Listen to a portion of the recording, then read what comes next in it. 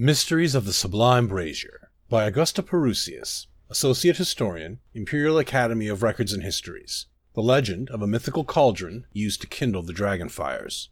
In the brilliant dawn of St. Alicia's rule, Akatosh, the dragon god of time, bestowed upon her many gifts: wisdom, temperance, vitality, and eventually the Amulet of Kings. The amulet's role in maintaining Akatosh's compact with Men and Mer is well known. Less well known is the nature of its counterpart, the Sublime Brazier.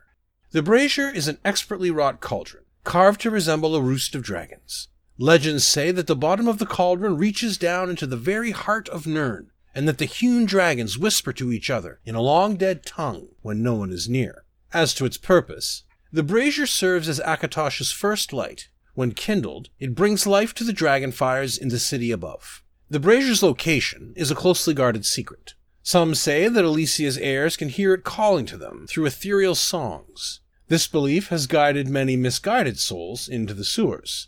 The prideful and insane who believe themselves to be dragonborn descend into the underground, straight into the waiting jaws of the many creatures that lurk there. But then, this may be the true purpose of the brazier, to test the strength and guile of any person who would be emperor. The imperial sewers do not suffer fools. If you do not hear the songs, do not seek the brazier.